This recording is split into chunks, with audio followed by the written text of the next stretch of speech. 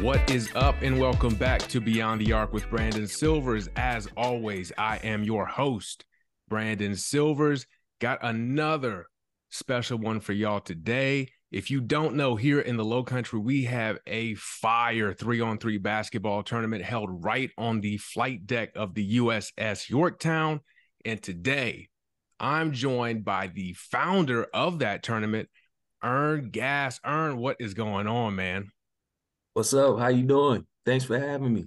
Absolutely, man. So that's coming up Saturday, September 30th at 10 a.m. We're going to talk more about that. I'm going to be out there. The legendary Danny Foxworth is going to be out there. But the first thing that really comes to my mind when I see someone who has organized a tournament of this magnitude is that dude must love basketball. Am I correct in my assessment? Yes, you are definitely correct. Word. So take me back and let me know, where did this love of basketball start? I'm always curious about that. So back in Sumter, South Carolina. So I'm from Sumter, South Carolina. I'm from it's a small town. I don't know, where are you from? I'm from right here in Charleston. Okay, so you know where Sumter is. Sumter, that's home of John Morant, right? Yeah, Okay. pretty much, yeah. So I came from Sumter. I used to play basketball all the time. We would play at the YMCA in Sumter. I would play in my backyard. We had a hoop set up in my backyard that my dad used to play on, actually. And when I was a kid and I couldn't play with the grown adults, he would have that basketball set up. I would watch them play outside all day. I would want to jump in on the games, but I couldn't jump in on the games because they were just too big and much older than me. So I would play after they left, and eventually I got big enough and old enough to where I could play with these guys, and then I started doing pretty well against them. And then I played at Lakewood High School in Sumter, and our team, we honestly wasn't that good at Lakewood, but I knew that I knew I was good, and I wanted to play D1 basketball. So I didn't have any offers or anything, but I went to Charleston Southern and I walked on the team back in 2006. That's what's up. So Mm-hmm. I played D2 for a brief spell at Newberry, but Mm-hmm. walk us through that walk-on life, because that really, to me, just seeing what I've seen, that speaks to this dude not only loves basketball, but knows how to grind. So what was it like just Mm-hmm. walking on the team there? So yeah, that was definitely a grind. We so they had tryouts. They posted the tryouts around campus, and if I remember correctly, I think it was through our email. We may have got something too, but that's besides the fact. But I went to the practice, and it was just high paced. Everything was just high paced. The the difference between like high school and college isn't really I would say the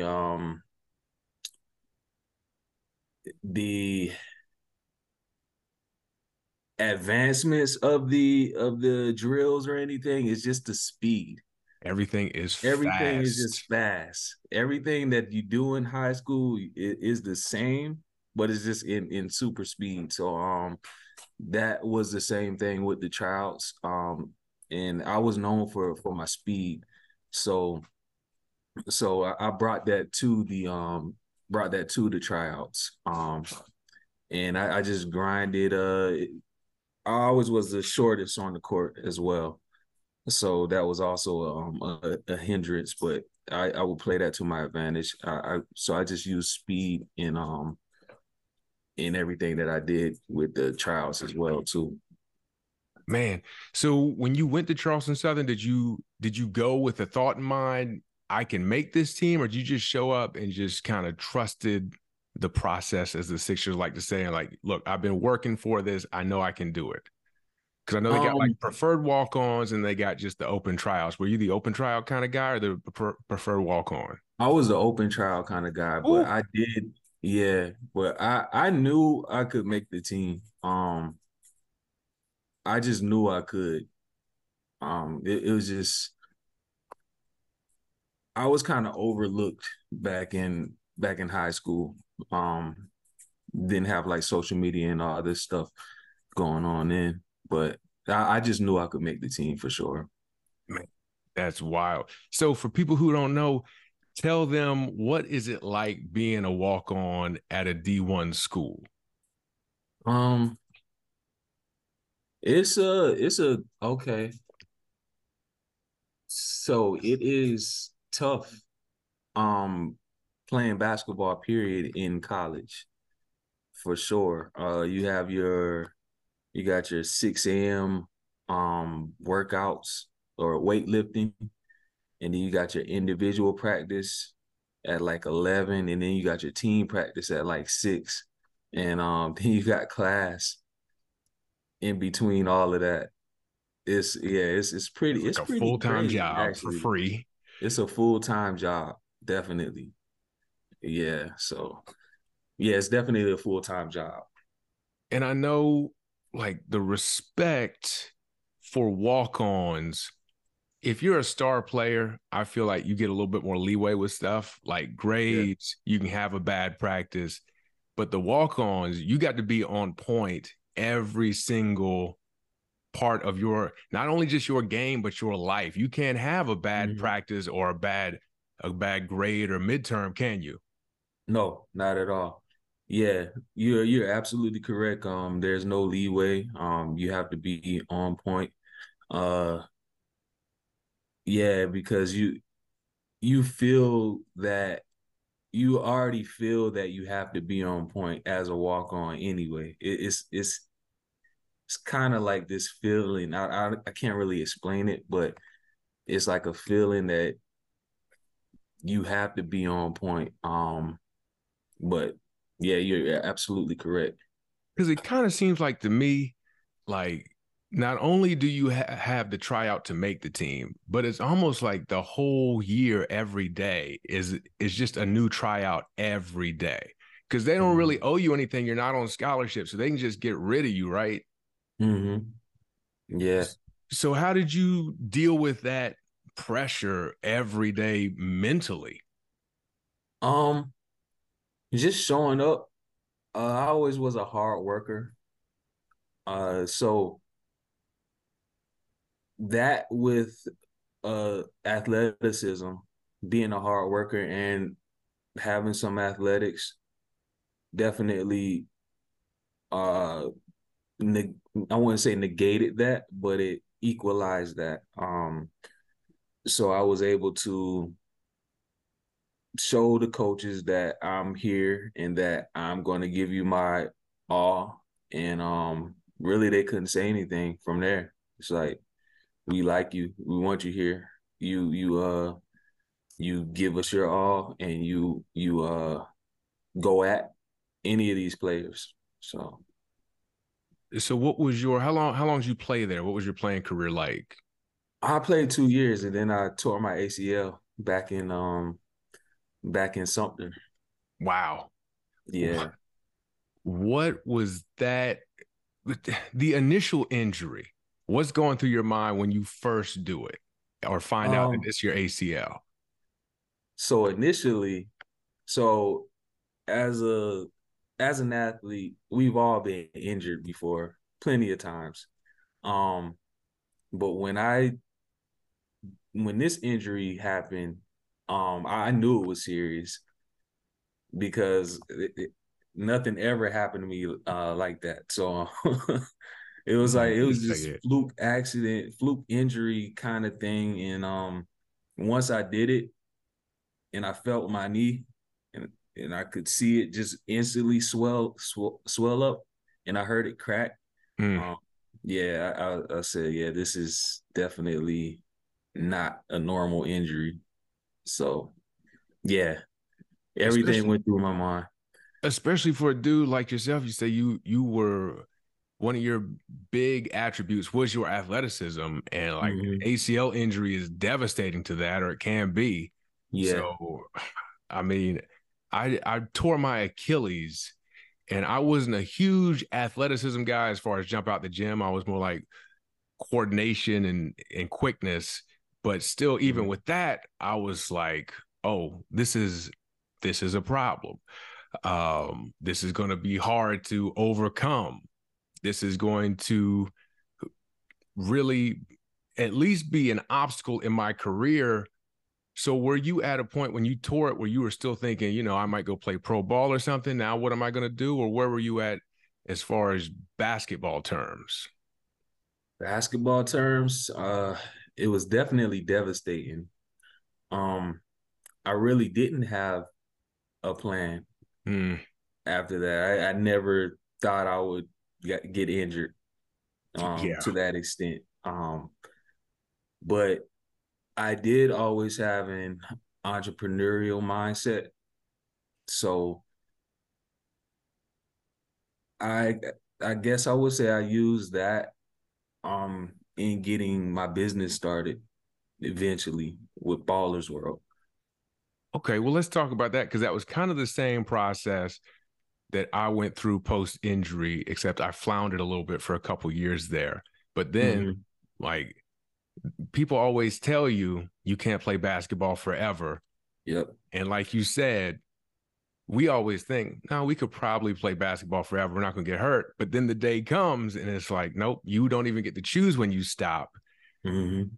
So Ballers World comes about. And initially, what was that idea and how did it look? So I always wanted something, I always wanted a business and something that I was passionate about. So I always wanted like a basketball business, but I didn't know what I wanted exactly with this business. But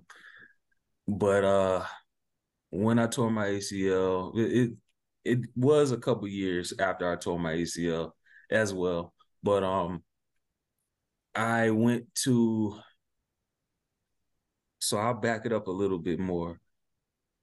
Back in the day, I so I'm from Sumter, South Carolina, but I moved to a town close to Pittsburgh, Pennsylvania for 2 years Okay. in seventh and eighth grade.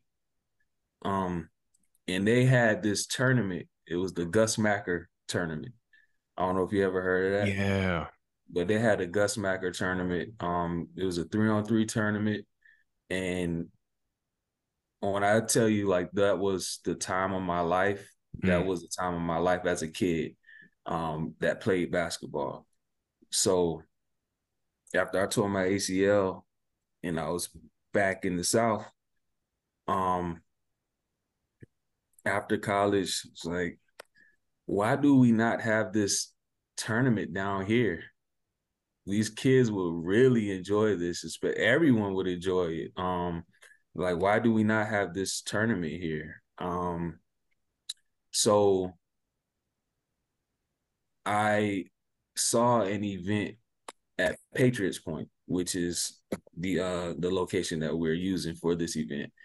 And I thought it would really be cool to have that tournament, and not only that tournament, but have it on top of the ship would be an even better atmosphere and better for everyone. So I centered the Ballers World around that idea of having our events be innovative, of having our events be something new to either the area or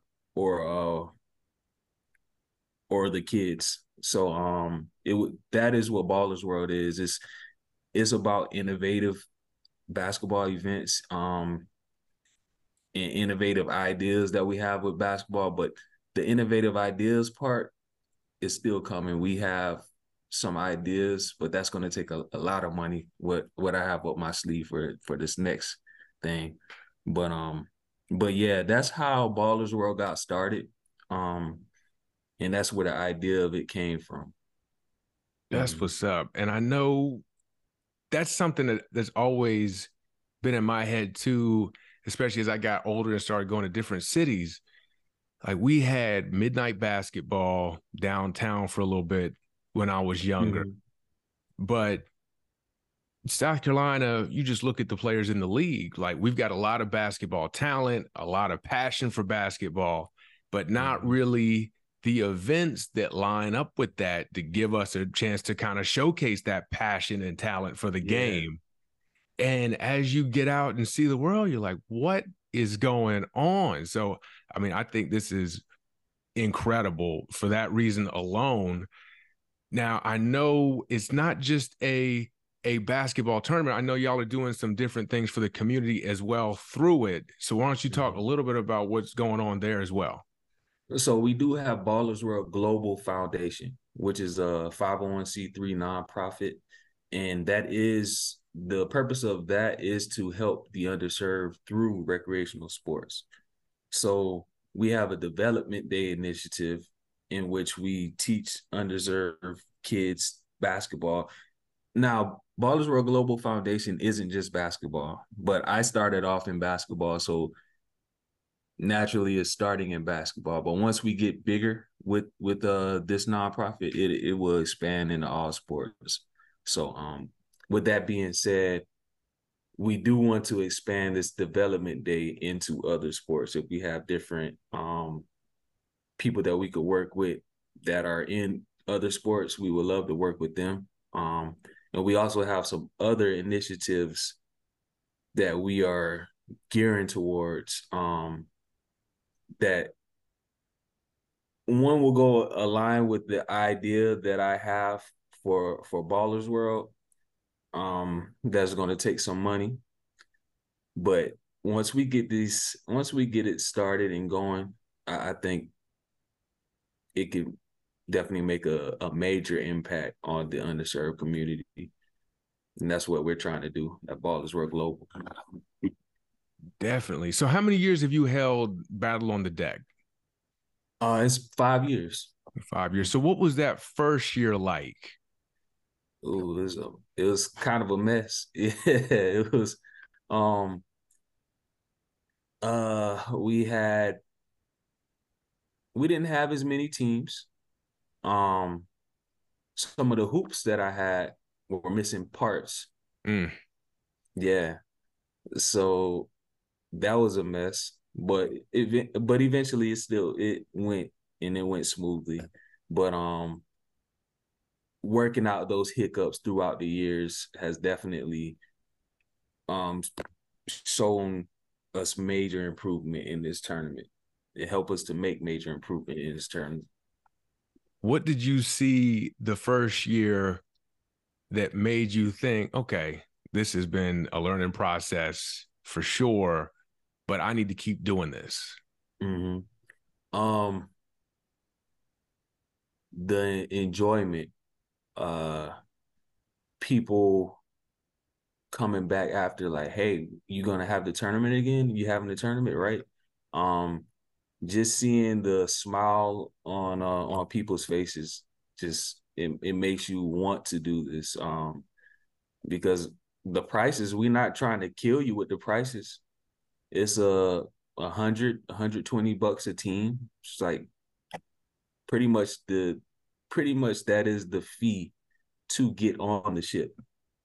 You're paying to play per person. So yeah, so so we're not trying to kill anyone with prices. We want you there. If there are underserved teams that can't pay, let us know. We can get you in the tournament for free. It's about getting the community together, getting everyone on the ship having a good time in the name of basketball. Yeah, and I can speak to that as well because I know both you and your community relations guy, Eric, have both hit me up wanting to know, look, do you know any teams who just want to play for free? We're looking to fill up some spots with some underserved community participants. Mm-hmm. So y'all aren't just talking the talk, you're walking the walk as well. So we show up Saturday, September 30th, 10 a.m. What can you expect if you're a participant? And then what is there for the spectators as well? So for the participants, you can expect well, you're gonna go and register at the front. Then you'll get on the ship. You will expect to play your games. You have a minimum of 2 games. Okay. So you'll play your 2 games, and then you'll have entertainment. You'll have DJ. You have food. We have vendors all around it, and then we have some games for Ballersworld Global Foundation. We'll have like a free throw game. We'll have like a raffle. We just want to keep people entertained. So yeah, and we're making some shirts too, and they're gonna be pretty. I like them. Good, good. So how many teams do y'all have this year? I know you mentioned this has been a growing thing through the years. What are y'all looking at Mhm. this year? So we're at about 55 teams right now. The deadline is the 25th. So I would expect to get about 30 more teams from there. Okay. So, but people sign up late. And yeah, I would probably have been one of Mhm. those people if I still hoop that much. What time does the cutoff? Because I know this is dropping the 25th. So what time you hear this episode in the morning? Can I still run and sign up at 11:59 p.m.? Oh, this is on the 25th, isn't it? Okay. Yeah. I forgot. Okay, yeah. Yeah, we can do it up to midnight, and I Okay. can get we can get the brackets and everything going Tuesday. So if you're interested, pause the episode, go sign up, then come back and Mhm. finish the episode. And what else? So speaking of that, this is actually the $1 million question. I'm going to put it in the show notes as well. Where do people sign up? What's the website? So the website is www.ballersworld.net, and you go to the events page, and from there you'll see the Mount Pleasant event. You'll also see other events that we're gearing towards doing as well. Uh oh, you haven't saw the website, have you? I was checking it out, Okay. Well, but we have the other events that we're looking at doing in the future as well. We've gotten the okay to do it in the other ships in the United States. I mean, it is Ballersworld Global, right? So Yeah.